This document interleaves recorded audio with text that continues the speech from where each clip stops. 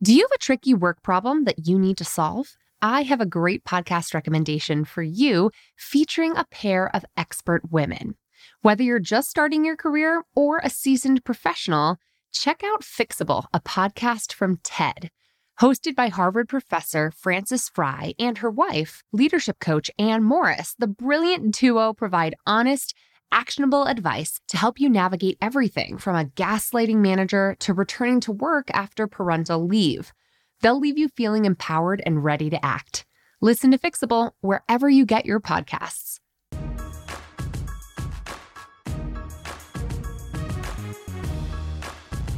Hey, and welcome to the Bossed Up Podcast, episode 211. Today's boss tips are really derived from the live online panel I hosted earlier this week with 3 work-from-home experts all about how to work from home without losing your sense of work-life balance.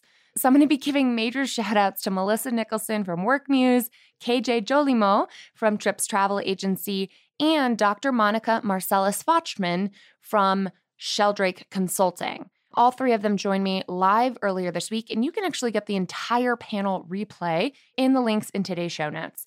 But here are 4 key takeaways that I gained from this week's panel on how to work from home without losing your sense of work-life balance. Number 1, claim your space.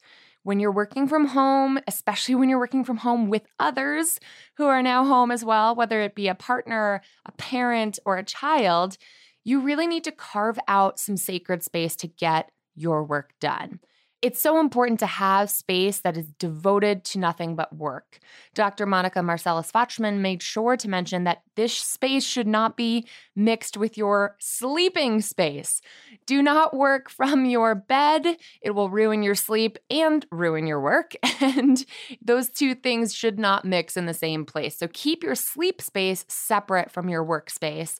And I know it's tempting because we all can float around on our laptops to just work from wherever, but try to choose a regular spot that is ergonomically helpful for focus. So not slouching on the couch. Maybe it's sitting with the couch behind your back and a coffee table that's propped up in front of you that's the right height, right? Try to really make sure that you're in a comfortable position where you can focus if you don't have the luxury of having a desk or a dedicated workspace at home.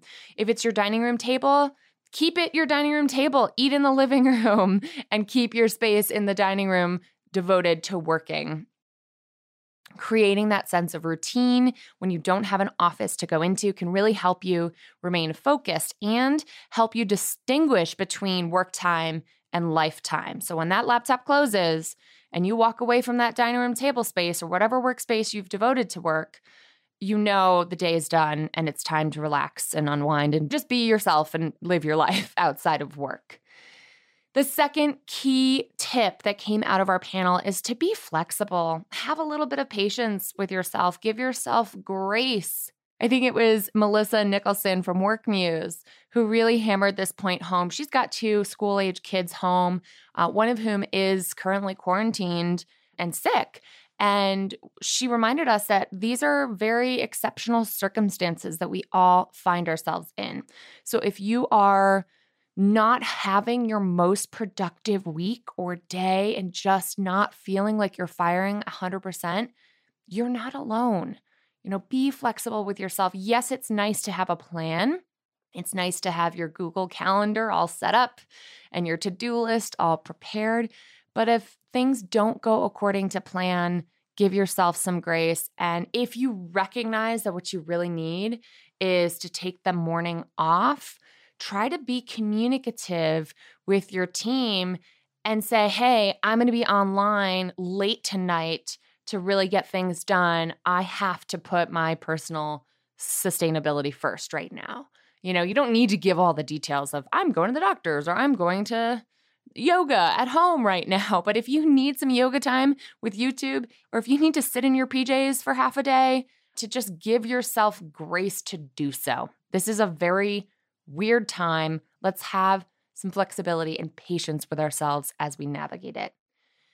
One of the key tips that came out of our panel had to do with communication.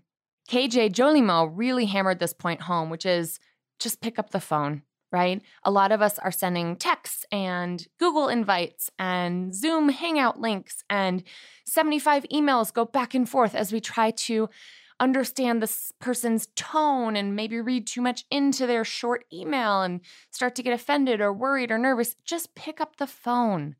We do not actually need double confirmation to call someone.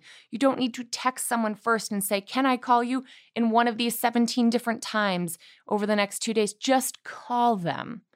If you need to clarify something, if an email hit you the wrong way, try not to over dramatize it. Pick up the phone and make human contact. If that person is unavailable, they won't answer. Or if they do, and you ask, at the outset, hey, do you have a couple minutes? I want to chat with you. And they say, you know what? I don't right now. Can I call you back? Perfect. Let's bring back phone tag. Okay. It is still 1,000 times more efficient than 75 emails whizzing back and forth, especially as we navigate remote work as a nation and globe right now. So be extra communicative and give yourself permission to just call someone if you need to.